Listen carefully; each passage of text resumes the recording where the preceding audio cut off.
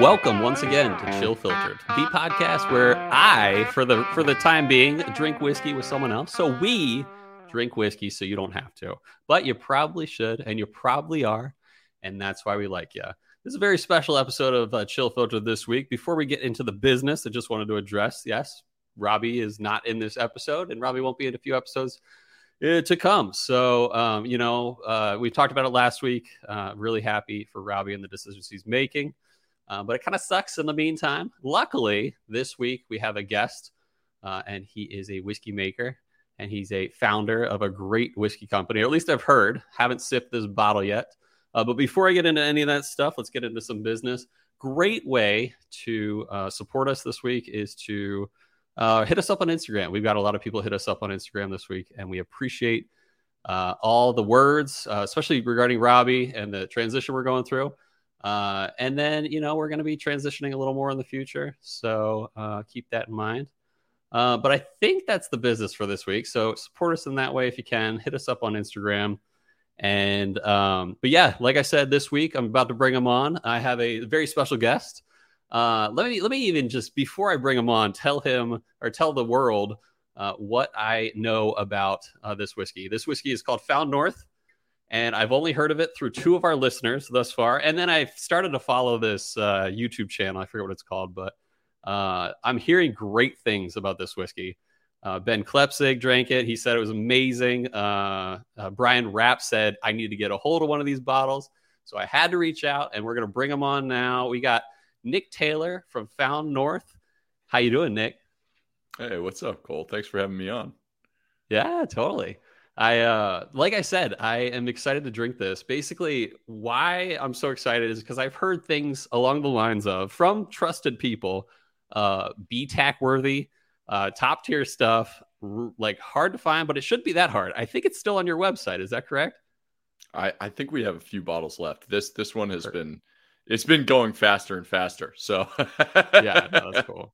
We'll talk more about the batch and stuff like that, but some of the fun things I wanted to get, talk about with you were,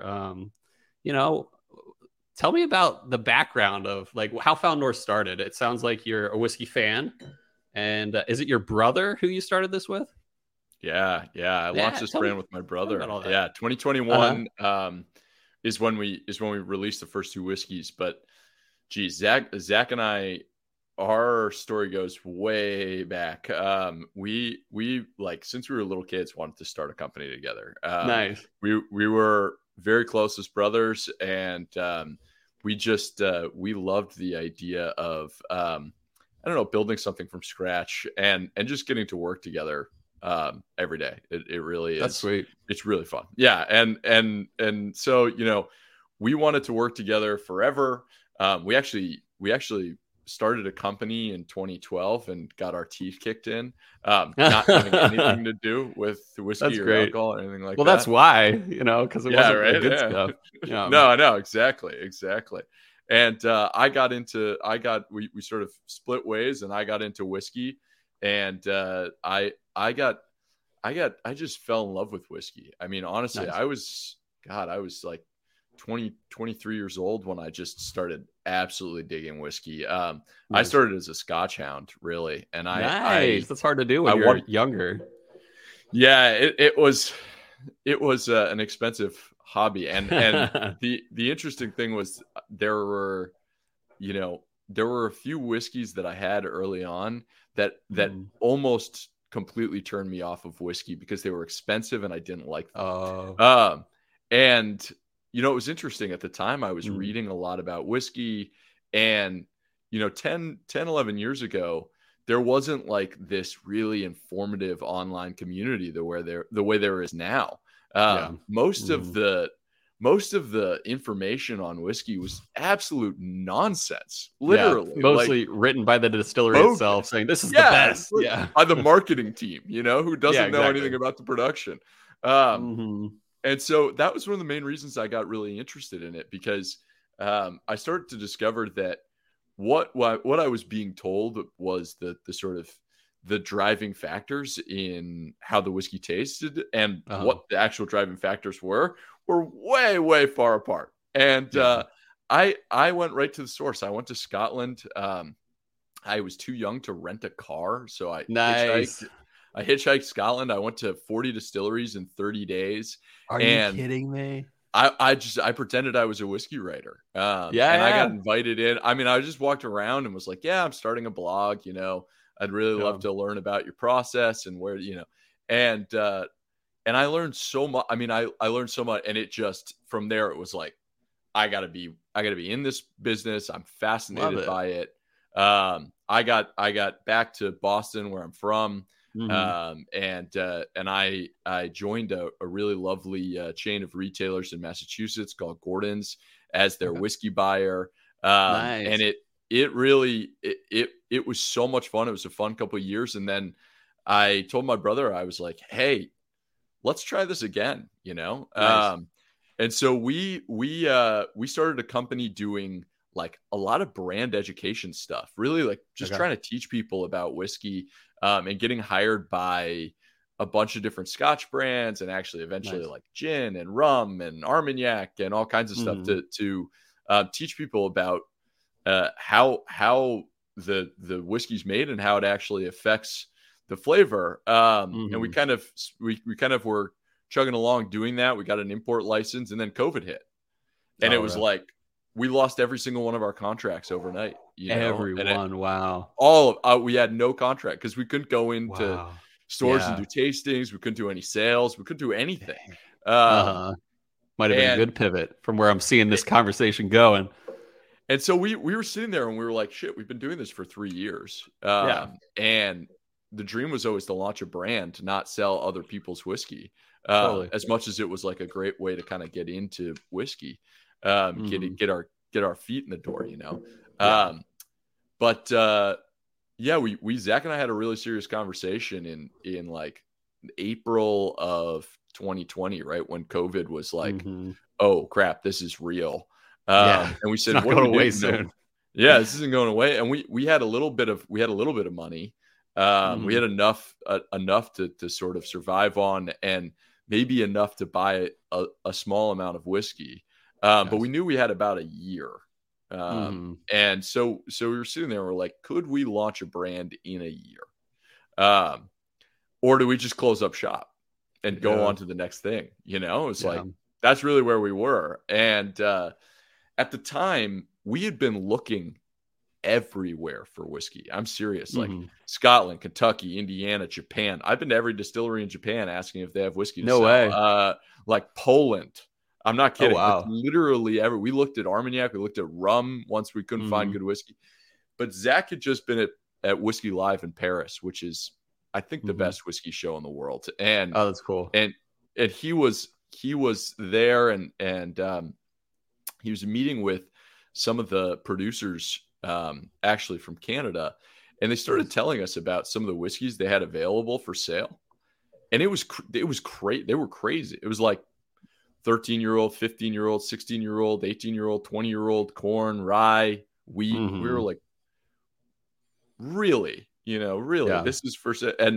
And so, as we were having this conversation, we got samples, we got pricing, and we were always very drawn to blending,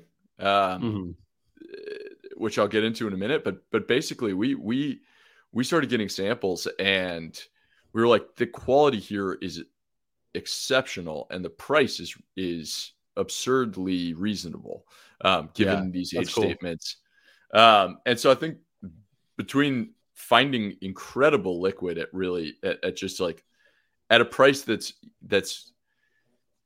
I hate to make it out to be like a value proposition kind of thing, but when you go to Indiana and you're looking at 4-year-old bourbon that you're going to have to sell for $100 a bottle to make any money, and it's not that it's bad. It's just that it's like, woof, there are, hundreds of other brands that are doing this. The liquid is great, but it's not that different from one thing or another. And it's designed really, it's not designed really to give the the non-distilling producer like us, a lot of control over the final product. It makes sense. Yeah. Maybe so finishing, maybe aging exactly, maybe a little finishing, longer. Maybe you could tweak some things, Yeah. Yeah, some people do it really well. I mean, Barrel does it incredibly well, right? There's some people who do this kind of thing really, really well. But we, we were looking at this whiskey from Canada, and the first funny thing was we told them we were interested in starting a brand, and they said, "What do you want it to be? We'll send you blends." Oh, and we're wow. like, "Oh, we thought we'd blend it." Yeah. And they kind of laughed at us. They're like, "Oh, really? You guys think you're going to blend this whiskey?" Yeah. How hard could it be? It's Canadian juice. Right? This can't be that hard, Yeah. And so they were like, let's just send you some things, and then we'll decide if you want to blend it. And they would send us these blends, and the blends were pretty good, but not nearly what we wanted them to be. And like 10 percentage points away from each other. So what I mean by that is like, all right, this one's 80-20, rye to corn. Oh, gotcha. This one's, 70-30. This one's 60-40. And we're sitting there going, these are so different. There might be something that's living in the middle of one of these segments that we like, but this is like, so we were like, yeah, these, this one's too much this one's too much this one's too much this. And then they said, all right, we'll send you some more, and sent us more. We said, well, some of these are the, and finally they're like, all right, screw it. We'll send you the whiskey. You blend it, nice. And wow, did we make bad whiskey for the first couple months. That's great. I love it. Really, really difficult. But no, we eventually figured it out. We, when you're in a situation where it's like, figure it out of the company and everything you've been working on for the last 4 or 5 years is dead. You figure it out. You know what I mean? For sure. So we had a fire under our asses, and we ended up launching the first 2 whiskeys in just about a year after we said, and thank goodness they did well, because we were broke. So. Totally. Yeah, you needed something to come in. Yeah, exactly. That's amazing. I mean, that's the gist. Go ahead. It. Yeah. No. That's amazing. I have so many questions. I'll start with the randomest one first, and then I'll dig into what you're talking about recently. Okay, first of all, before I forget, we're talking Scotch for a moment. Yeah. What is your favorite Scotch brand, and maybe one of your favorite expressions? And you were working for some Scotch brands, it sounds like, so you can't call them out unless they're amazing. No, I can't. So it's interesting. I don't know if I've talked to a lot of people who've had this experience, but I don't know if everybody has this experience as they're getting into whiskey. But for me, like, I liked whiskey. One day I had a very particular whiskey, and from then on I loved whiskey. That's exactly my story. You know what I mean? Like, that's that bottle back there. You can see it's an Eagle Rare 17. It's a 2014 vintage. That was the bottle that was like, I'm a whiskey fanatic now. That'll do I'm it. in it. Yeah, exactly. The stag that year was also incredible. That was the 140. I loved that range of stags. 2016 is my favorite stag ever. It's like 144.1 or something. Favorite. Yeah. Which one? 2014. Oh man. 14. Yeah. Anyway, we could. Yeah. So for me, I was reading Michael Jackson's book, the Guide to Scotch, not the. Oh yeah, the other Michael Jackson. It's I was like, he wrote a book. He wrote a book about Scotch. It's funny to think that like the most famous Scotch writer from the 80s, 90s, 2000s, Michael Jackson, right? You're like, great. But I was reading it, and he was like, I read this thing, and he said, drink the new Glendronach 15-year revival, and it was the Oloroso, not the one that they because there was a break, right? It was the one that was exclusively in Oloroso, because they now have it in Oloroso and PX, and I like it. But the old one that was in the Oloroso, particularly because of the kind of the time period where they weren't making very much in sherry, so they had to supplement it with older and older scotches. And so, the 14-year was really like an 18-year with like a little bit of 14-year-old juice in it. I mean, sorry, the 15-year was like the 18 with a little bit of 15-year-old. Yeah. So at first I was like, didn't know about that. Yeah, but go on. Yeah. Yeah. So 2000, what was it? It's 1996 to 2002. They only put about 10% of the liquid into sherry. They were putting a lot of it into ex-bourbon. And so if you kind of math out the 15-year and the 18-year in those periods when it was like 2002, 2017, right? So like 2016, 2017, we saw it go away because they just ran out of whiskey. But the few years before that, you were drinking like ultra old Glendronach and Oloroso if you were having the 15-year. And so I remember I was living in San Francisco. I went and got a bottle of it. And I was just like, seeing colors, right? Seeing my as flavor, it's like, it was the first time I had like a religious experience with whiskey. Totally. And that was the bottle that did it. I love the distillery. I still love the distillery, but I think I have other favorites. Now. I grew into some other things, but that was the first bottle that and it was expensive at the time. Hilariously, it was like $80, and I thought that was a fortune. It was like, I remember those days. Goodness.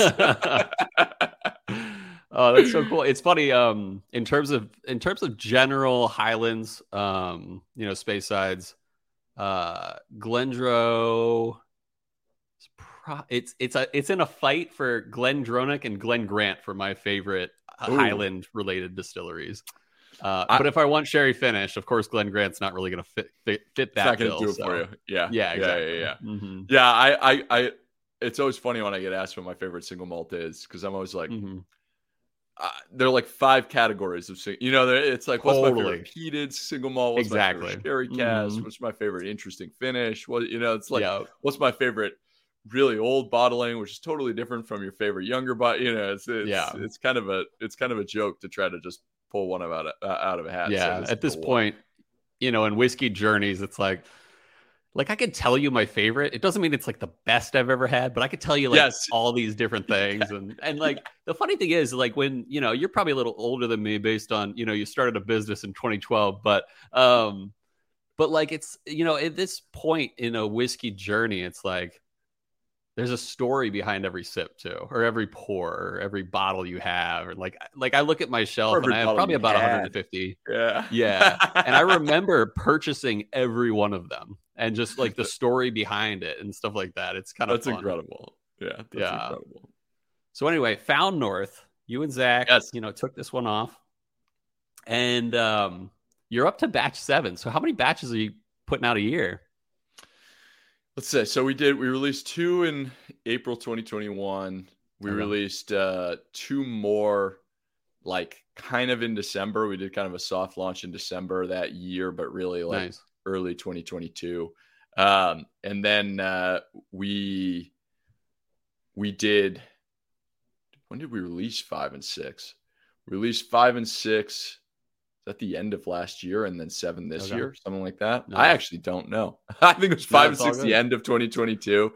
Yeah, so we've been on that pace. We stopped releasing 2 at a time, and we've just been doing kind of 1 at a time. We released batch 7 a couple months ago, and we've got batch 8 lined up, and we're getting it. It's not ideal time to be finishing a whiskey because you're trying to do all the sales this time of year. Totally. But we thought batch 7 was going to last like most of the rest of the year, and we're pretty much almost sold out of it. So it's like, oh crap, we don't have any whiskey to sell. We need to make batch 8 very, very fast. Nice. So we're cranking out batch 8 right now. That's cool. So wait, okay. Yeah. Some whiskey, company co-founders, they will, get into it and then kind of let someone take over. Are you planning on being the blender? Is Zach involved in the blending as well? So I would be. It's actually probably an insult to Sammy that I haven't brought him up in the last. Let's bring him up. All right. So Sammy, we hired Sammy before we launched Found North. So Sammy was part of the design, the the whole thing. That's cool. And Sammy is a partner in our business. And he is, we call him our director of whiskey innovation, Nice. which is an awesome title, better than head. It is. And he and I, for the most part, do the blending. That being said, we definitely rely on Zach and Phil, our other guys, to quality control and make sure we aren't. You can get totally down, like it's funny because you can, when you work on something for a couple weeks, you get so far down the rabbit hole that you start to get kind of blinders, and it can be really helpful to have someone come in and go, yeah, guys, this is interesting, but you realize it's really like bitter, and you're like, what? Then you go back, how have we been ignoring that for the last 2 weeks? We should sweeten this up a little bit. Yeah. And so it's, we're always gut checking with the rest of the team. How many iterations would you say batch 7 went through, or even time length before you were like, all right, we figured it out? Okay. All right. That's a fabulous question. I'm glad. That's a really great question because it took us hundreds of iterations and I love that 9 months to make batch 1. Really? Yeah. I mean, that's a long time when you're like got a fire under you. Yeah. And I think we made nothing but dogs for the first 3 months, and then we went back to the drawing board and started over. And so it's pretty funny because by batch 5, which was the easiest whiskey for us to ever to make, took 3 test batches in 1 day. We had an idea and it happened to work. That rarely happens. But now, we have a better approach to this now where we're very familiar with the components we're working with. We know how they behave together, which is in the beginning, you like, wow, it's funny because people describe blending as painting all the time. And it's a good analogy in the sense that like, you have your paints, you paint your picture kind of thing. Yeah. And it's kind of like, all right, these are your almost your tools, and this is the artistry. And I get the analogy from that standpoint, but it's misleading because when you blend red and blue paint together, you get purple paint. When when you make the analogous blend of whiskeys where it's like, okay, this one's red and this one's blue, you get like lime green. You know what I mean? It makes sense. You don't get like, if you're matching purple, like, like the Jack Daniels mash bill of grains, you're like, this will taste like Jack Daniels. It tastes nothing like Jack Daniels or something. Nothing. No. So, it's rare that it really works, but after a while, when you've worked with the same types of components and and honestly, you've had a couple of years of blending under your belt, I would say it probably took us 2 weeks and 20 different test blends to get batch 7 for batch 7. That's cool. Yeah. And batch 8 was similar, although it's very interesting. We've gotten much more precise with our blends. Now we've gotten better at it. And so we're incredibly precise about the blends to the point where we really need our partners in Canada to actually physically send us all the liquid, and then we blend it on our site. Whereas we used to just say, okay, this is the combination, and you blend, here's what it tastes like, you blend it. And so if we got a little barrel variation, c'est la vie. And that was fine for batches 1 and 2. And actually it worked in our favor with batch 2. Batch 2 ended up tasting a little better than the blend we made. Nice. It was like, hey, whoa. That doesn't happen anymore. Like now we know exactly how we want it to taste. So we send them a test blend and they send it back with different barrels pulled and say, we're scaling this up. Does it taste like you expect it to taste? And we're going, no, this is 3 or 4 percentage points off of what we want. Oh, gotcha. Not from a ratio standpoint, but just taste wise. If you can quantify taste, which you absolutely can. I totally get it. You're like, this is not exactly what we made, and they're kind of like, hey, assholes, like, what do you want from us? You're those giving Canadians. us ratios, and we can't. We don't know exactly how you want it to taste. We don't. This tastes like what you're sending us, and maybe you guys should do it. And we're like, all right, yeah, maybe we should do it. So now the process, the interesting thing is we're getting more and more involved in the process. And you sent me a hilarious prompt about chill filtration. Let's talk about it. I basically was like, do you hate our podcast because you are non-chill filtered everything? and it's a great question because I have been on site in Canada and had chill filtered sample poured for me and filtered sample and non-filtered sample poured for me of the exact same liquid. And then you try to blind ID which one is non-chill filtered. And it is hard. Oh, really? It is. Yeah, it's not as easy as people seem to think. Yeah, people are like, you get the texture and the oiliness and whatever. And I would say, again, trying to quantify it, it's a percentage point, a couple percentage points different. I mean, it's not that different. Totally. And look at the antique collection. Half the antique collection is chill filtered. It's like it's not this mortal sin that some people tend to sort of try to get, I don't know, a little bit dogmatic about whiskey at times. I'm not a big fan of that. That's cool to hear though, for someone who's tried it like literally the same like barrel almost, And what's interesting is the reason we go for non-chill filtered is the same reason that we do a lot of the different pieces that are more time consuming and a pain in the ass and makes sense to me and total minutia because all right, I'll give you an example. I never we didn't come from the production side, which is really cool for us because we all came from the sales side. We all came as bartenders, retailers, brand ambassadors, totally different side of the business. And so, when you're on that side and somebody tells you this thing makes a difference or this thing doesn't, you kind of take them at their word. But then when you get in the production process and weird things make a huge difference. So I'll give you an example. When we've taken a single barrel out of wood and left it in the ugliest little blue plastic, food grade tote you've ever seen, like nothing sexy. We're not putting this in a glass demijohn. This isn't like, some magic we're doing. When we let it rest for 2 weeks, the whiskey gets better. Really? That's funny. Like notably, is it most cases? And it's 1 or 2 percentage point. It's a little better, but it's better. Yeah. And notably, I promise you, it's better. We have bottling line. We have a bottling line that uses a vacuum and a different one that uses like a pressurization. And one puts a little bit of air through the whiskey as it pushes it into the bottle, and the other doesn't. It kind of sucks it into the bottle. 1 or 2 percentage point different. It's which one gets the win? The one that pushes air through it. Oh, cool! Like aerating it a little bit. Yeah. It's almost like aerating. I don't. Yeah. God only knows, because whiskey doesn't oxidize it once it's out of wood. It's not oxidizing. Yeah. It's too stable.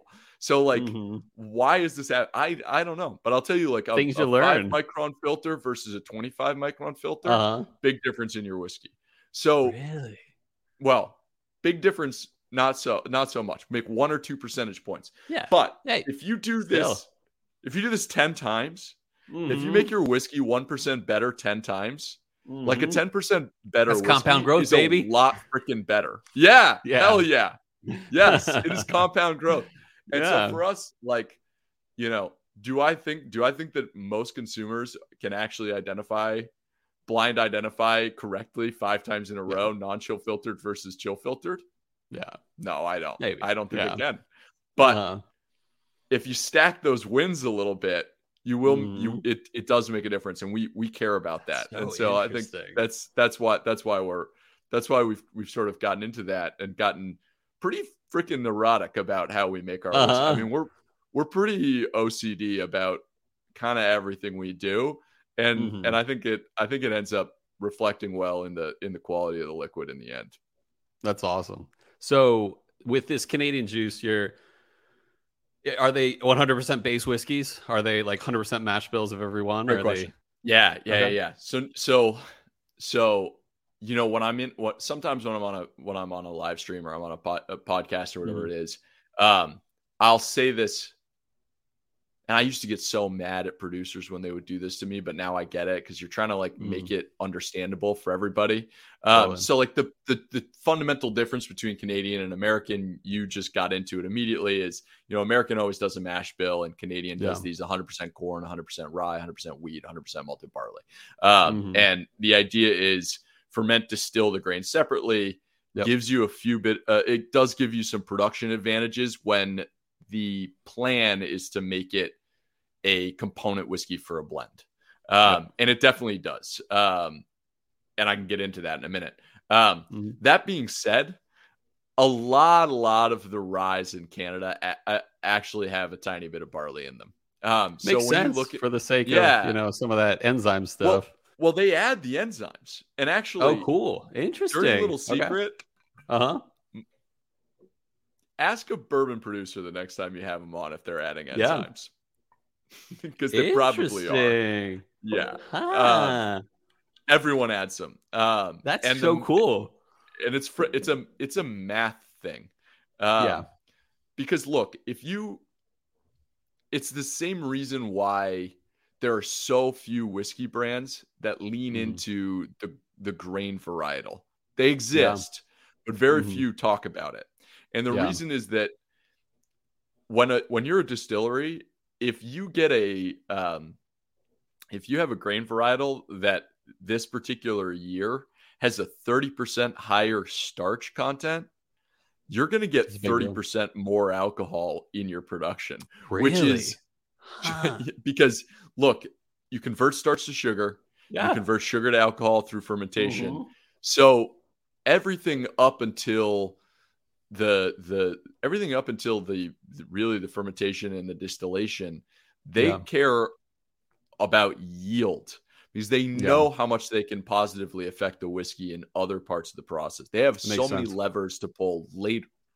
And so, you know, the Canadians started adding enzymes in 1910, something like that. Oh, wow. That's funny. And that's when and it was all about creating things for blends.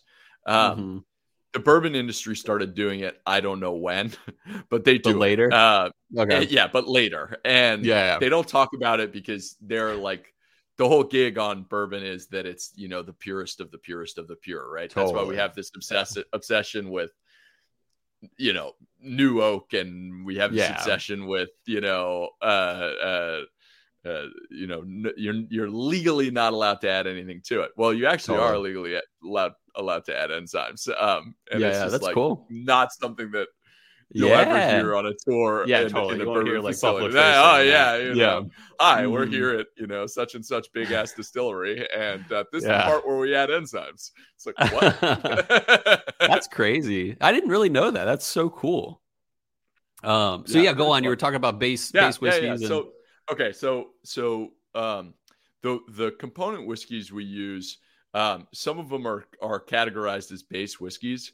Okay. I hate that term. It pains me. The Canadian whiskey industry, like, Canadian whiskey is the number one selling whiskey in the United States from 1865 until 2010. Oh yeah, not surprised at all. Yeah. Right?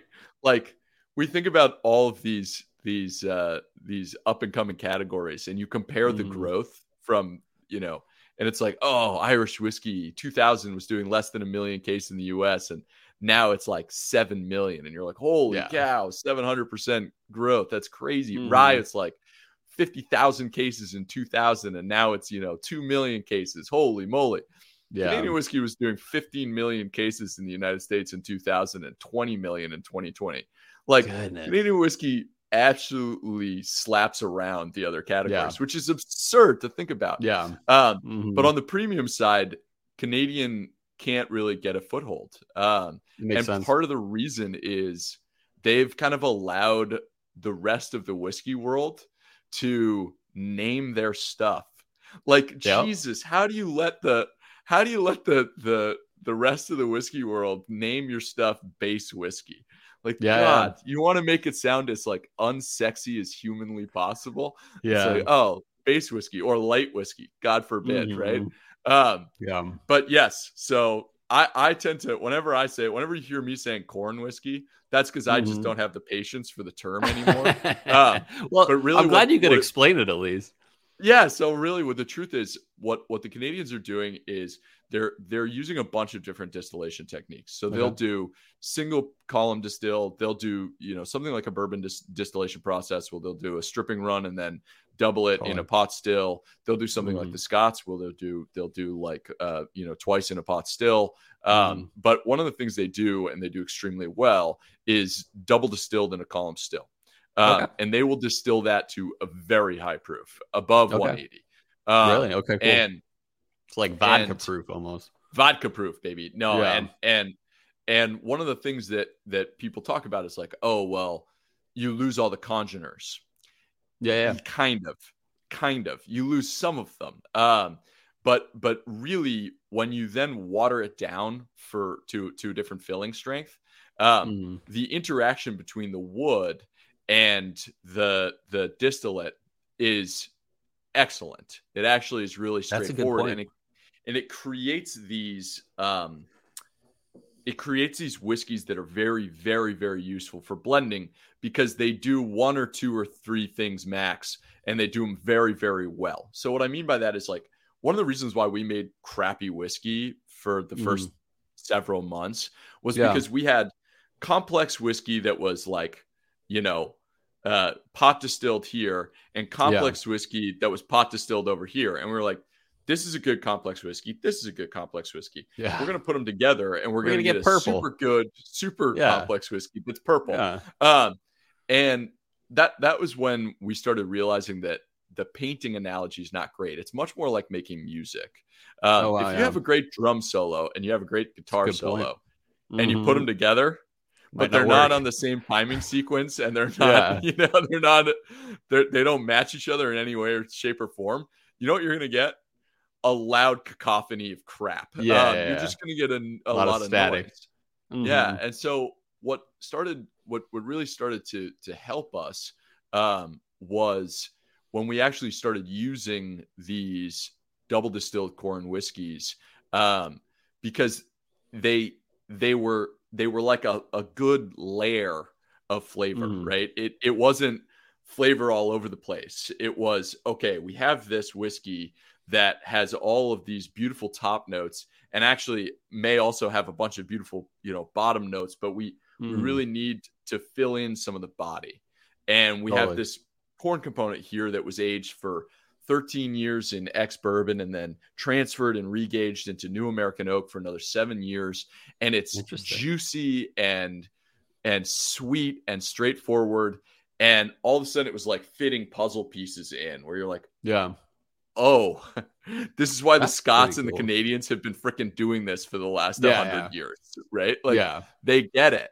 And it's funny when that happens, because when I was on the buying side, I was a much bigger whiskey snob than I am now. I was like, that. No, I won't drink blended Scotch. I was such an asshole right before I started this podcast too. Yeah, it's like oh, Johnny Walker, Johnny Walker. No, and then you're like, holy cow, they can make this stuff taste the same over and over and over and over again. That is incredibly difficult. It's true. Yeah. And so we really started having breakthroughs when we started matching the different styles of distillate and the different aging regimens in a better way. That was really like the big breakthrough moment. So for us, what we do now is we pull samples of a bunch of different lots that we own in Canada, or that we have. We re-rack a lot of stuff here. Actually up in Dover, New Hampshire, where we have our warehouse. And so we'll pull a bunch of samples that are representative of whiskeys we own, right? It's not like we're taking every single barrel sample. If it was of the same lot, it's pretty damn close to, and you do get variation. Cool. You have to deal with that. But for the most part, that's how we, and then over time, we know if you combine this kind of rye with this kind of rye, it's going to work. If you combine these, you're going to, this is what you're going to get. And the interesting thing, I would say the biggest change that happened for me was I used to focus a lot on tasting notes. Okay, I'm getting, like, I would drink a whiskey and I'd be like, I'm getting apricots and plums and, the orange blossom water on a sunny day, all this, like, I would try to get really into it. And I still do that, to be fair. I just don't do that when I'm making whiskey, because it's a totally useless process when you're making whiskey.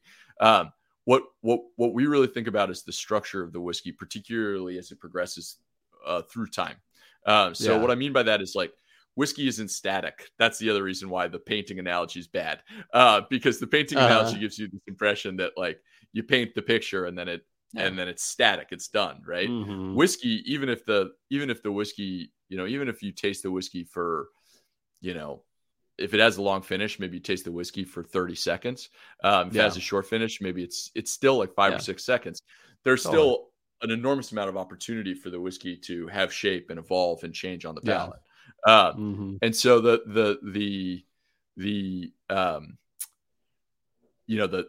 tasting notes became very unhelpful, because really what you're trying to do is make sure that the whiskey is telling a consistent and evolving story as you drink it. Makes sense. You want it to have a very distinct palate. You want it to have a very distinct landing, palate, and finish, right? You don't want the whiskey to have a great landing, right? You take the initial sip, you get a burst of flavor, and then there's this, like, pause, and then there's a finish. Have you tasted whiskeys like that? I taste them all the time now that I where it just drops off, and then it's like, it drops off, and then it comes back. There it is. You're like, what the hell happened? For me, that's it's not necessarily a flawed whiskey. It's just an incomplete whiskey. And with blending, what we're trying to do is we're trying to give it shape and dynamism throughout the entire process. Yeah. With I had a follow-up question to that, but I think that's so cool. You talk about, like, puzzle pieces and stuff, and as opposed to, like, what you'd expect of blue versus red, and you're like, oh yeah, this is easy. It'll work together. It'll work. And weird things happen. Really weird things happen. Like when we were making batch 7. Sorry, we were making batch 8. Actually, we were making batch 8. We had this component that was bringing. A little bit too much woodiness, and as a result, it was bringing a little bit of astringency. Totally. And rye spice tends to also have a degree of bitterness. The kind of baking spices can be a little bitter and a little astringent. And so the crazy thing was, we were trying to correct for this. And we loved what the whiskey was bringing, but it also was giving us a little too much on the astringent side. And so we were trying to blend in whiskeys that were softer whiskeys so that they would soften up this flavor. And it wasn't working at all. And the fix was actually to add a really spicy rye. Interesting. And that is such a weird phenomenon, because like, tannin fixes astringency. Which is really weird, because you're like, why would dry plus dry equal less dry? It feels like it won't make sense. But hear me out for 2 seconds. So basically, astringency is when you have this, like, bitter, almost. I've always described it as someone's poking you in the roof of your palate with a number 2 pencil, a sharpened number 2 pencil. When you get tannin is much more mouth coating. It's a similar sensation, but it's stretched out. So that does make sense. When you have an itch on your hand, let's say you got an itch on your hand. When you scratch that itch, what you're doing is you're not. An itch is an irritated nerve. You're not unirritating that nerve. You're irritating it further. You're irritating all the nerves around it. So that your brain can't process that one really irritated nerve anymore. That's literally what scratching an itch is. So the same thing happens on your palate sometimes, where you got a little astringency and you add tannin, and the tannin is giving you more of kind of a mouth puckering feel all around where the astringency should be. And so the astringency disappears. And it's wild how that works. And that's one of those things where you're trying to make purple, so you keep adding red, and it's not working. So instead you add, like, a different shade of blue, and all of a sudden you have purple. And it's like, that shouldn't make sense, but it works. So that's a little bit of the weird conversations that Yeah. Sammy and I have when we're like 7 whiskeys in trying to make a good Uh-huh. blend. That's great. So you mentioned like, you know what? Let's crack this, and I'm gonna Okay, take yes. my first sip ever. Oh, baby. But when we do that, I do want to ask. You mentioned that batch 5, you got it pretty quick. You had something in mind, and you kind of nailed it really quick. Yeah.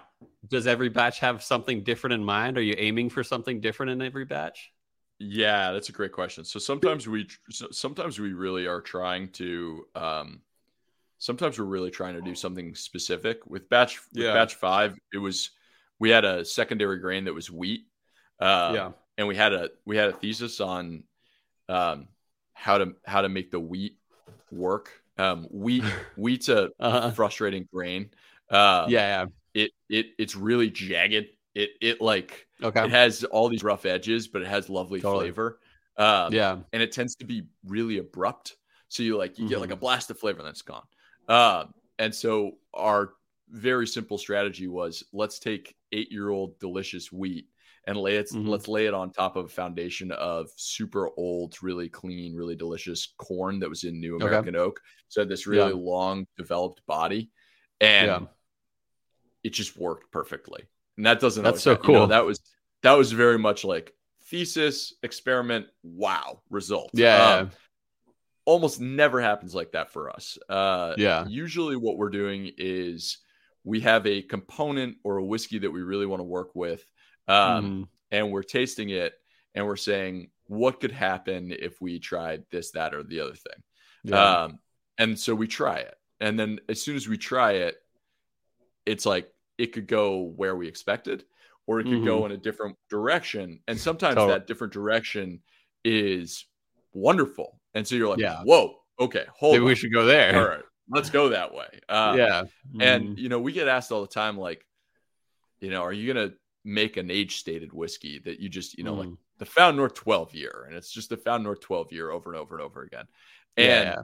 the answer is probably not, Yeah. That's cool. because what if we want to use the 11 year? Like what Yeah. if the 11 year Hmm. is doing something Yeah. cool? What? And Yeah. it's like, um, God, I feel like the scene from Old School when Will Ferrell is in the group therapy, and he's like, I wonder, what if it's something I've never heard of before? Sorry, I don't know if you know the movie reference, but I anyway, haven't, it's like, but I'm a big Will Ferrell fan in the okay. end. But I guess not big enough because I still need to see that. So basically, it's like we talk about it. We say it all the time. Follow the whiskey, Hmm. and we really believe that. So we'll That's come cool. into it with an idea, but if the whiskey takes us in a certain direction, we follow it.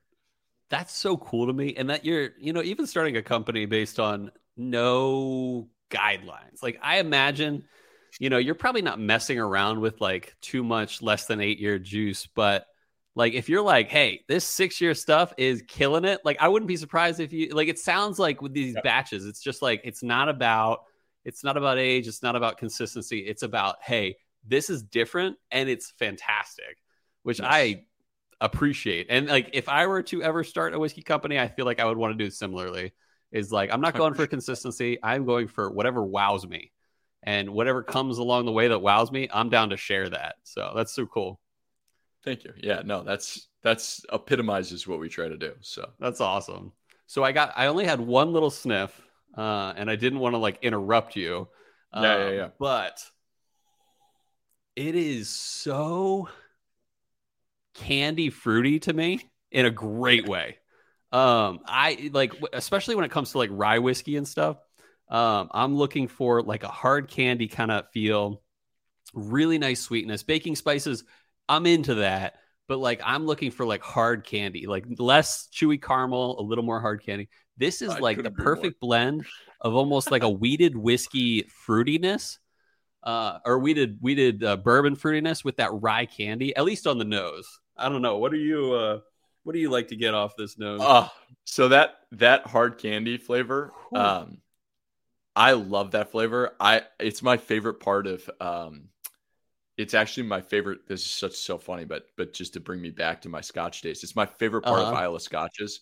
Nice. If you drink a couple of Islay smoky Scotches in a row, your palate will habituate to the smoke, and so you stop smelling and tasting. All you the taste smoke, is the sweet and the peat. I mean, like, it's just sweet, and you get this like really interesting. It's always this really lovely hard candy note, and so I'm obsessed with it. Nice. I think Ardbeg does it the best. I agree. I was hoping I could bring that up. Ardbeg does nail it. I think Ardbeg does it the best, and I'm obsessed. I agree. Yeah, we finished a whiskey in an Ardbeg cask, and it was unreal. Really? Was it one of your batches? It's one of our single barrels. We created a blend, and then we recast it into a bunch of different barrel types. So it's the only way we can do single barrels. And we had this like standing liquid Ardbeg cask that we filled with 12-year-old, a blend of 12-year-old, 19-year-old, and 21-year-old whiskey. What? And oh my god, I sold it to the first guy who ever hired me. That's so cool. Gordon's here in Boston, and it's unbelievable. Sorry, I totally digress. Good. No, I can talk about Ardbeg for days. That's that note. I love candy, and man, it is. And as always, listeners, no matter who's on the podcast and who sends me or doesn't send me whiskey, we try to be objective. But so far, I'm loving this. Okay. Yeah, so I just nosed it so far, but candy, fruity. Can you tell me a little bit about the ages that went into this one? Can you even explain? I don't know if you can get into the more whiskey. Oh yeah, go ahead. Yeah, no, even the blends that went into it. Yeah. So this was a blend of 4 different whiskeys. It's an 18-year rye, 2 22-year corns, and a 24-year corn. The 18-year rye was 18 years and 11 months and change. Okay. We could have waited like 3 weeks and put a 19-year age statement on. 18's a lot. But seriously, and the funny thing was like, we were like, what if it ages out of profile? Totally. Weeks? I would worry about that. Yeah. Like, what if it ages out of profile? But the rye was really big, spicy, Hungarian oak aged, which we're obsessed with. Why Hungarian? Was that just what Canadians were aging?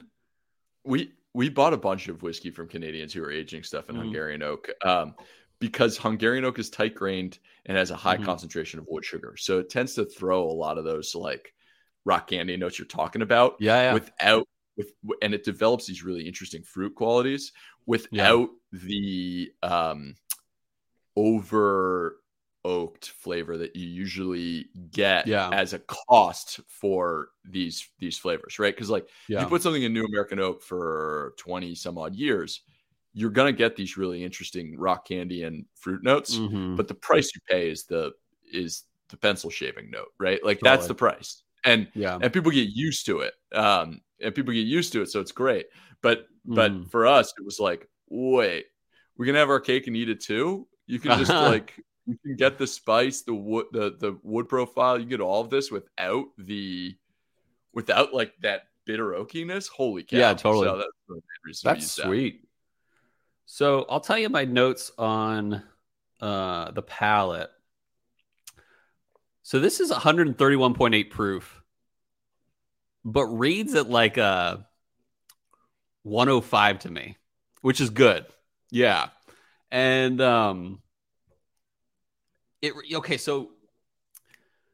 here is, I hate to compare it, but this reminds me of the beefiness of a Thomas H. Handy mixed with the amazing age of a Sazerac 18. It does taste more rye to me. Despite the fact that it's only 16% rye. Yeah. And so that's the cool thing I'm getting from this is that, like we were talking hard candy and fruitiness, but the cool thing is that, I can tell the heat's there, but it's not 131 on the palate. Like it is not. And even on the nose, 105 is what I'm getting. And And the crazy, So you I'll put tell you up the like crazy 1.5. Were you like on the exact same page as me? that's how I think it drinks. 105. That's how I think it That's drinks. so funny. 105. I literally was like 1.5. That's what I Yeah, thought you were and gonna go as with. I was That's saying what it, it I'm tastes like, to wait, me. is that exactly? That's so cool. But yeah, that's what I'm getting is like slightly above 100, definitely not 110. But it's to its benefit. I think, sometimes with, especially in the 130s, like you can wreck like for example, like Jack Daniel's barrel proof, that'll wreck you at 130. Like it may not wreck you, but it's good. But it'll like you have to take that slow. You do not have to take this slow. Like this No, is it's this is scary. so easy to put down. This But whiskey's pretty also, yeah, scary. candy. What I love about Sazerac 18, for example, one of the ones we got to try it a few years back at 2020 on the podcast, and one of the bigger notes I got was what do you call it, like a strawberry like sauce that you'd put on like ice cream or something like that. Yeah, like a strawberry puree. Really, yeah, beautifully 90 proof fruitiness and in a sweet and not like, it wasn't like fresh strawberries, because fresh strawberries can have almost a bitterness to them sometimes. It was like beautifully candy. And then Thomas H. Handy was a little bit hard that year, in my opinion. But it had a little more oomph. And so, like, my thought, and that's the thing about Thomas H. Handy. It's not even 7-year-old rye, and it's like, sometimes up to 130 proof. But it's always being I think this is kind of in the middle. It's always being drunk next to Sazerac 18. You know what I mean? Oh, totally. Like, I always feel bad for Handy because you're just like, come on, man. It's like, this thing is so. Yeah. Yeah. The first experience I had with Thomas H. Handy was earlier on in my whiskey journey, basically. Same bar I tried the Eagle Rare 17 2014 vintage. They had the 2014 Handy and Saz 18. And we're like, why not? And you know how much they charged for it? $8 for like 3 fingers on an old fashioned glass. And we're like, don't tell anyone. And it was like, that was 2014, 2015 for you, where it's like, shut up. Don't tell anyone. Go to McCormick. It was like Mackenzie's in Colorado Springs. It was a steakhouse. Don't tell anyone. Don't do anything. Just show up every weekend and drink what they have and try not to just, drink the whole bottle. It was amazing. But that was where I got to try both of those, Thomas H. Handy and Saz. And I remember thinking, Handy's a bus. But like Sazerac is this like beautiful, like up and down this windy road. And so that's kind of, I'm going to take a little more sip, but this is wait till you give this a little water. Wait till you give this a now you're talking. Okay, one more sip neat, and then we can do that. Yeah. So actually, sorry, I'll let you. I hate talking when people. No, you're good. So if you look at the back of the bottle, you'll see a little. We wrote something on there. The thing called manager's proof. So it says the manager's proof is our preferred strength for a given whiskey. To reach batch 7, manager's proof, add 0.6 mils of water to a 50 ml pour and let rest for 10 minutes. We don't need to do that. You can just give it a little water. We do these. We make these water droppers that have like you're not going to be able to say it has like the little measuring on them. So we can get pretty geeked out on that. Do you have like a tasting room at the place? Like, do you have like tours and stuff? No, this is my tasting room. This is my basement home office tasting experience place. No, but it's interesting because we, that brings the whiskey down to like 130.2, I believe. We're not talking about changing this whiskey by, we're not talking about taking it from 132 down to 105. We're talking like put a smidge of water in. And we had an interesting dilemma because we, legally cast strength just has to be within 2 proof points of what it came out of the barrel at. So you can add a tiny bit of water. I didn't know that. That's so cool. Yeah. And so there was a bit of a debate. It was like, do we water it down and still call it cast strength? Or do we call cast strength at the actual strength and then tell people where we like it? And we went with that because the 1998 component in here was a bombshell. It had body and fruit, and all that like strawberry you're talking about, that puree was there. And for whatever reason, when you put a smidge of water, it pops. The fruit just pops. So I'm going to do that. Mm-hmm. This is, if you had handed me like a little pour of this and you said, this is 131.8? You would have given me the finger. I wouldn't believe you. And that's cool, to be honest. Like, it's like, this is so drinkable. This is like a 105er. Let me sip that again. Because it did truly. Yeah. Great finish. Like, I haven't sipped in like 45 seconds probably. And the finish is still going. What batch are you most proud of? Batch 7. Mm-hmm. Batch 7. I'm batch 7 and batch 1. Okay. Right. Like batch 1 because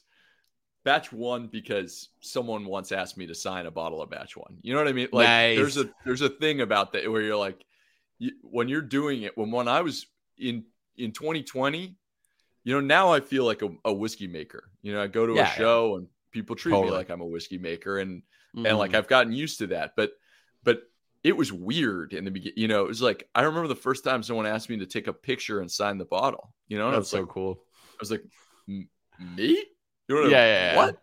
But it was like, oh wait, yeah, we spent 9 months making this whiskey, and it was kind of hellish trying to figure it out and knowing what good whiskey tastes like and having really high standards for what we want it to taste, and then it comes out and you're like, this is a damn good whiskey. And I remember like sending a bottle to Lou Bryson and getting on the phone with him, and him just being like, Nick, this whiskey's phenomenal. And I knew hearing that from Lou Bryson is so cool. Like, dude, this whiskey's amazing. Like, you've made an amazing rye. And I remember just being like, oh my God, that's great. What? Was it, but which batch was it? Was it batch 1? It was 1. Yeah, batch 1. That's he was cool. like, this is incredible. And I was like, wow. His book was one of the first books I ever finished in the whiskey like realm. Tasting whiskey. Yeah. Mm-hmm. It's my whiskey Bible. I love it. Yeah. Forgive me, Jim Murray, but you didn't write. Yeah. Sorry, Bible. Jim. The whiskey. He got canceled Bible anyway. Yeah, that's right. He did. I forgot about that. Because he called it whiskey sexy. Sorry. I know. Oh God. But no, I think I've burned out. Just like worn the book out. I think like 3 copies of Tasting Whiskey. I give it to everyone. I think it's the best. It's like the best whiskey book for getting beyond novice without it ever getting like too complicated and too confusing. You know what I mean? Like, I appreciate really elevates your level without you having to know biochemistry. Yeah, exactly. And I remember 2 big points from that book was one, break through the wall, which was like try to drink a little bit every day and like break, get through the burn. Yes. And then his second one was like basically like associate whiskey with events, basically. Like if chocolate reminds you of being a child in Christmas time, it's like, no, just this whiskey reminds me of, Christmas childhood times and stuff like that, which is huge for the whiskey tasting world. Yeah. And it's funny you say that because my favorite Scotch producer is actually Gordon and MacPhail. Yeah. And Gordon and MacPhail, they make whiskey. They make everything, right? They buy, although I think they're going to stop buying New Make, but that's forever, right. I saw that. They bought New Make forever. And so they've made whiskey from every Scotch distillate you can think of. Totally. And what's really interesting is I think Gordon MacPhail across different distilleries still has a signature. Yeah. And, flavor is so associative that I tend to, I laugh because we tend to have this kind of nutmeg cinnamon note in basically every whiskey we make. There's kind of it's universal in our batches. And you'll find it in our single barrels. And the reason is, in my opinion, the reason is because I grew up 1 minute away from my grandmother's house.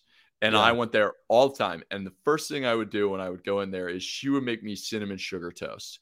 I associate cinnamon, sugar, and a little bit of graininess with like heaven, like childhood heaven.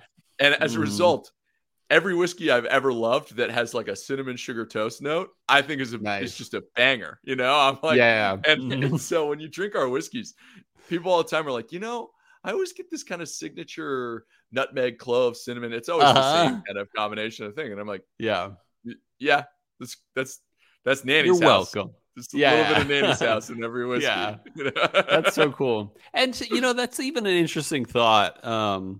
Is that, you know, you look at some of these master distillers out there, like some of these big deal people like Jimmy Russell or like Harlan Wheatley or, you know, Elmer T. Lee or some of these big names in, or even some of the like Booker No and stuff like that. It's like, I never thought of this until you just said that. It's like, maybe Booker No is really into like a peanutty taste. And maybe that's just who he is. And it's not like the whiskey is going that way. Maybe it's just Booker No wants you to taste peanuts. And it can be amazing. He bottles it. Yeah. Right? Because you sit there, like, the truth is, you know, we're trying to do something with a blend. Totally. But I'm not going to release a blend until it hits this spot for me. Yeah. Where I'm like, I love that. This is it. And subconsciously or not, like, when it hits that cinnamony note for me, that's when it starts to be in the range of, you know, okay, this could be bottleable. This is in this space where I'm willing to bottle it. I bet you you're right. I bet you it's like when he gets his peanut butter note, you know, who knows? Maybe he grew up eating peanut butter sandwiches and hates jelly, you know, and it was just exactly. Like... I was what we call on the podcast, we call it an entry buzz. It's kind of what you know, prime the pump on. Before the podcast, I was drinking Alberta Premium cast strength rye, and that's like beautiful candy and cinnamon. Yep. And I'll tell you what, it's got nothing on this. So yeah, I just added a little ice, and let me go for the nose. So what I got on the water droplets, much more strawberry, a really nice butteriness to it, more so on like a mental texture kind of way, if that makes any sense. It is buttery, almost like it was just softer candy than the hard candy neat pour, but still like beautifully fruity, strawberries, and much more Sazerac 18 than Thomas H. Handy. It goes the other way, right? Yeah. Exactly. Yeah. Mm-hmm. Ice don't hurt either, man. That's impressive. You know, it's rare we'll get a pour that tastes just as amazing, if not better, with water and then ice.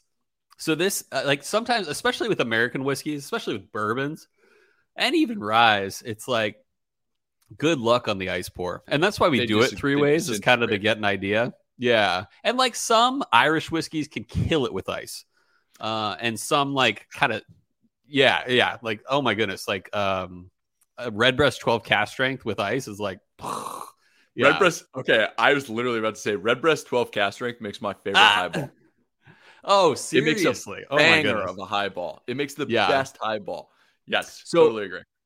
I think it even beats out the second on the list is Yamazaki 12. I would never want to do Yamazaki 18 with some ice. It would just kill me inside. Yeah. But I bet that's good too. But like Yamazaki 12 with a little ice. Oh, so good. I think when I get my hands on a bottle, I just never think of a highball because I'm just like, no, I'm nurturing this thing. Yeah. Literally this week saw one for $600 and I may or may not have bought it, but oh god, yeah. But it was retail. At these days it's $600 is retail. But yes, amazing stuff. So yeah, let me take a moment. You can talk if you want to, but the ice pour is killing it. It's funny because I'll let you I'll talk to the listeners, right? No, Yeah, one of the please. funniest things. One of the funniest things I get asked all the time is like, what do you think about adding water? What do you think about ice? I get asked the ice question all the time. Totally. Do you ever add ice to whiskey? You know, and it's like, it's almost like a challenging question. Totally. And can I swear on your podcast? I think I have. You can swear as much as you want. Okay, we're technically explicit. Oh, good. I like being explicit. Except I don't curse at all, so that's the funniest part of it all. Which is what I didn't ask you beforehand, so no, you're fine. You're fine. Do your thing. What I've always said, one of the things I've always said is like somebody once asked me, if I bought a bottle of your whiskey, and I put it on ice, would you be offended? And what I always said is like, for me personally, like, if I bought a bottle, fuck you. Right? Like, if it's my bottle, I'll do whatever the hell. If I bought it, I'll do whatever I want to do with it. Like, don't tell me how to drink something I bought. I wouldn't go to your house and drink your Eagle Rare 17 and throw some rocks in it. And you know what I mean? Like, no. I wouldn't do that. But like, if you buy our stuff and you want to drink it on the rocks, friggin' go ahead. But for me, the funny thing is, my answer for that is like, the reason the challenge with ice from just like a science standpoint is it makes it more static because it cools it down. So there are less molecules coming off the bottle, off the liquid. So it's harder to smell and taste. That's just fact. But that doesn't make the whiskey worse. And I think we have this really bad habit in the industry of trying to always quantify things. Like, guess what? Sometimes, particularly this summer when it's been hot and muggy, I want to drink whiskey, but I want to drink it cold. Sorry. And I want a whiskey that actually drinks well cold, which is why I put my own stash of Found North on the rocks all summer long. And I love it. And, like, I bought it. Well, I made it. So fuck you. Exactly. You know what I mean? And it's like Redbreast 12 cash strength can taste great neat, but it also tastes amazing with ice and sometimes seltzer water. Monster on ice. So why not? Yeah. It doesn't hurt. All right. So you went back into it. What happened? What'd you get? I think the most impressive thing about it is that it didn't lose a thing. I don't know if it beat the neat or water pour, but it was in no way astringent, bitter, and sometimes that you get with like a bourbon or rye is like it turns into this bitter kind of mess, and I think that's really impressive. Is that to this moment I don't know what was best of all three pours, and that's rare because sometimes you're like it was like decent with these, but then the neat pour was the best. I'll tell you what, I'm gonna give this a rating. And I think the notes that I got off work in a way similar. But this is like one of those things is like I said, it is good with ice. And the fact is that some people just want, they finish mowing their lawn and they want to throw a few ice cubes in their whiskey. Do it, just do it. And I think that's the blessing of this whiskey is that like you can drink it whatever way you want and it's always good. And I really can't say that about a lot of whiskeys. I'm going to give it a rating. Typically, okay, so let me give you a little context into my rating scale. That when you break 9, we call it a hubbard of what? Like as in like that surprised me. That was amazing. And at least I do. I say if it's a hubbard of what status, it breaks 9 out of 10. And my top rating ever, I believe, is a 9.7. And I think that was, in my opinion, I think the best whiskey I've ever had is Colonel H. Taylor's Seasoned Wood. I think that is like the pinnacle of whiskey for me. Such a good whiskey. And I think, I've had some other ones like even in the Scotch realm and even in American single malt realm that are like, upper 9.5, 9.6. This is going to take, and this is very impressive. This is probably like 1 in 20 make it above a 9.3, I would say. I'm going to give this a 9.4. I really love this. And I think listeners, so one of our listeners, Brian Rapp, he introduced me. He didn't introduce me. It was Ben Klepsig that really said, "Hey, I got it. Have you seen this? I want to buy it." And I was like, "Buy it. It looks good. I'm seeing 20 plus year distillate on there. Buy it." And then a little bit later, Brian Rapp hits me up and he's like, "Hey, I've heard really good things about Found North. You should reach out." And I'm like, "I'll reach out today." And that was the day I reached out to you guys. Oh, that's cool. But that being said, I can't wait for batch 8. And I'll say this to our listeners. How many bottles do you think you have left on your website? I think 2. Oh, buy it now. BIN, everyone. Is that really right? Oh, I feel so honored to be able to have one of these bottles. I think we have 2. That's crazy. So Brian Rapp, buy it now. Actually, forget it, Brian. I won't wait until Monday. I'm going to say buy it now. I'll text you. And I'll message you on Instagram and say, just get it before you sell out. So I love this. I mean, so you said this is one of your most proud batches. How's batch 8 looking? I'm obsessed with batch 8. Nice. No, that's the I think that's probably the most exciting thing about how we make whiskey, which is just that like you're every time we sit down to make something new, we are jacked up about it. You know what I mean? It's not like, all right, we got to make this. That's fun, man. Like, and I can imagine how stressful that is. Actually, one of my favorite just hilarious part. I found it hilarious stories is I often will use this as it's kind of a testament to how much like situation can influence how you drink a whiskey or how you taste a whiskey or like or how susceptible we are to people's opinions and things like that. Yeah. One of the funniest things for me was I in 2017 I had the rare privilege of going and spending 4 or 5 hours with Brent Elliott in his lab. No way. We went through some crazy ass whiskeys. Really? I mean, just totally. This was before you even started making whiskey. That's so cool. Yeah. And like, no, actually I interviewed him. I wrote something about it that I don't think anybody read. And I when we were struggling, we went back and reread what we had written about how he made whiskey. And it gave us some sort of secrets into the process that we utilized to this day. But the funniest thing was when I got there, his quality control team was in the process of going through like, I think it was 52 different vattings of small batch. Oh, wow. 4 rows of small batch. Yeah. And they had them all lined up with the little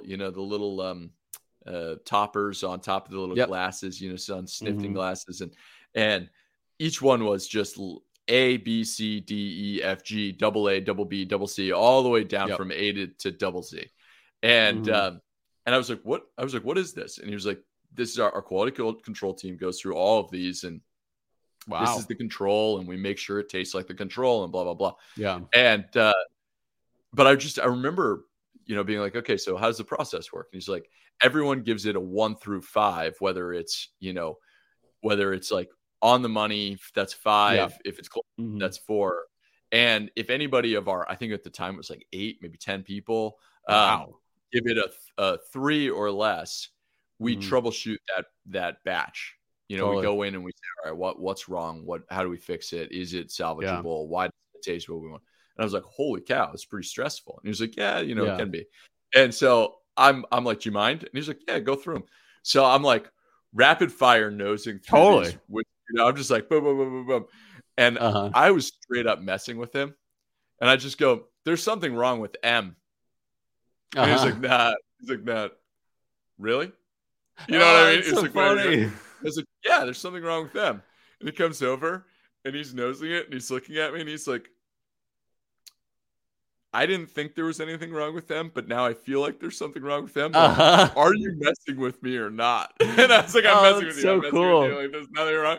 And at the end of it, so he was like, cool, though. He was like, after 5 hours, he's like, I'm gonna go back to M now. He was like, now you've got it in my head, and now I need to go back to M and make sure it's good. And it was hilarious. So cool. It was hilarious. But it also is very revealing of how challenging it is for these guys to make the whiskey taste the same over and over and over again.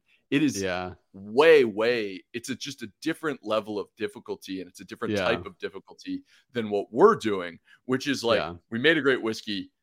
How can we riff off of what we've done in the past? Or like, how do we move this in the next direction? And wherever we end up, as long as we think it's good, that's a win for us, you know? And so that process is really exciting. And that's why like 8 is just woof. We use a new component.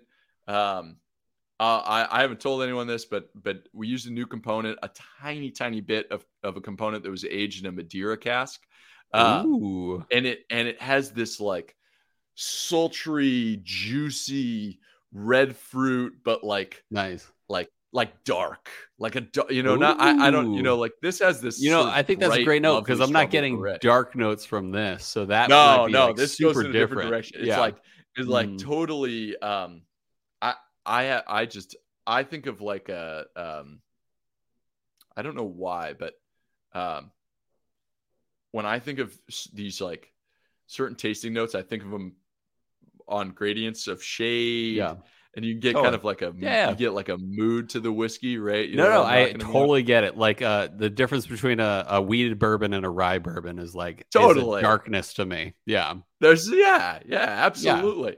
And this whiskey reminds me of like the Madeira, just the Madeira aspect of it is like a dive bar in Louisiana. You know what I mean? Like you're just like, it's sold just like, me already. Yeah, I mean, oh god, and that, I'm really excited about it. I'm really that's cool. So okay, when's batch 8 coming out? We're looking for probably something like a November 1 launch. Is my guess. If we don't screw anything up, we should be. It's soon. And we have another release. We have another release coming out this year as well. The oldest release we've ever done. We've done this. So when we started, all we did was we buy the whiskey we need for a blend. We blend it, we bottle it, right? Mm-hmm. But over time, we've started to like buy components and re-rack them, right? And that's kind of the next evolution. But one of the things we did when we created our single barrel program was creating this blend and then re-racking the entire blend, right? So you make this blend and then you put it in all these different barrels. Mm-hmm. And we loved that process so much that we were like, what if we did this to scale, not just like single barrels? What if we create a blend with the intention of further maturing it? So we leave space for it to grow into its wood profile. And then we pick different wood profiles based on, where we want this thing to go. Totally. And it's, I don't know anyone who's doing that. I really don't. And it's a little bit more arduous because you literally have to like blend it to profile, age it, and then re-blend it to profile. Because we're not going to just be like, now just dump them in no matter what. It's like, no, now we have to re-blend it. It's a little easier because they're starting from the same foundation, but you still have to get it right. So it's like, it's an expensive process from a time and a labor standpoint, but it is so cool. I mean, that's like cool. So that we have our first sort of major release that way is going to also be our oldest release, and that's going to come out this fall as well. Is that going to be a batch, or is that going to be like, how are you going to list that? That's going to have a name, which we've also never done before. Ooh, so that's exciting. That's going to have a name, and that's sweet. And I think people are going to. We wrapped up the new label the other day, and I had nothing to do with it, but it looks awesome. No, that's all good. So as we wrap up here, I guess we'll close it up. But where can people find more about Found North? Yeah. So we actually write basically a full description of what the intention was, what the whiskeys were behind every blend at foundnorthwhiskey.com. That's whiskey without an E. That was like a 2-month debate for our company, right? Because we bottle it. We're all Americans. We bottle it here in the U.S. And it's like, but Canadian whiskeys. Mm-hmm. So we're like, okay, we're gonna go without the E because we feel like I like that. Well, even Maker's Mark goes without the E. That's because the one really ironic thing is, I believe the original laws written for American whiskey do not have an E. Oh, that's cool. Yeah. Fun I little can dig that. super nerd tidbit Uh there. huh. Yeah. No, so it's foundnorthwhiskey.com without any, follow us on Instagram. We try to release, we try not to just, we don't want everything to just be kind of a thirst trap kind of thing. Totally. It's not just Yeah. like bottles. We try Yeah. our Instagram to be kind of informative, even if it's That's short cool. form about what we're trying to do and how we approach the whiskey. So yeah. So where do you ship to? Because I noticed you can buy on your website. So we have to use an e-com provider because from a licensing standpoint, Totally. we basically we have an import and production license, but we don't have a retail license. We're not allowed to have one. So we use a third-party e-com provider through our website. That's cool. And that can get to 40 some odd states, but we great. also have it on, now it might be sold out on Shared Pour right now, but we also have it on Shared Pour and Sealbox, and that actually allows us to get to all 50 states. That's awesome. And then hey, we're also in 20 states. One of our best markets is Alaska, which is hilarious. Nice. But we very stupidly, we didn't realize that the northern states would really like a whiskey called Found North.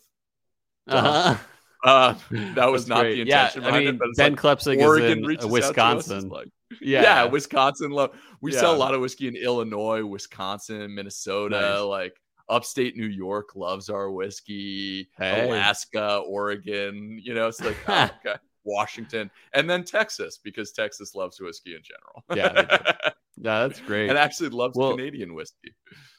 I believe it, actually. Nick, this has been a pleasure. What is batch 7 and batch 8 going to cost, for batch 8 at least? Batch 8, I think, will be 160-ish. Okay. Maybe 160 change. Yeah. And it will be awesome. I think 18-year age stated. Nice. Yeah. And this was one. It's funny because you buy vintage corn components and then you're blending them and you're like, wait a second, what was the month? And you look at it and it's like, oh, the month was July and it's June. And you're like, you're like, what do I do? Shit. Especially the youngest one. Yeah. But still, 18 is nothing to bat an eyelash at or whatever. 20 some odd year old whiskeys in there as well. It's kind of a joke, right? It's that's sweet. Well, Nick, thank you so much. Listeners, I highly recommend Found North, at least from batch 7. And I'm hoping to be able to figure out batch 8 and from there on. So I hope we can invite you back in the future, Nick. Oh, I'm ready. But this has been great. And any last encouragement to our listeners or anything like that before we close it up? No, I just want to say thank you. We really appreciate all the folks who were encouraging you.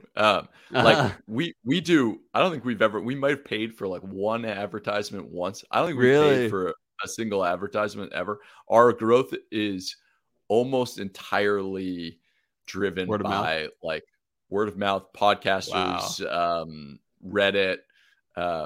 We do very little of any of the kind of mainstream stuff, and so it means a lot to us. It's good when your product is great. So that's the hope is that you make good enough whiskey that keeps happening. So just thank you, and thanks everybody for singing its praises and getting you to invite us on. Yeah, thanks Ben Klepsig, thanks Brian Rapp. We appreciate you guys, and Nick, thank you again. We'll close it up here. I like to finish with we call the hopes. And Nick, I hope you keep making great whiskey. I hope we can get our hands on batch 8 and the named batch coming up. And more so, Nick, I really hope that you are still, as time goes by, things just get more and more exciting about the batches you put out. Appreciate that. But most of all, listeners, I hope that our love of whiskey lifted your spirits.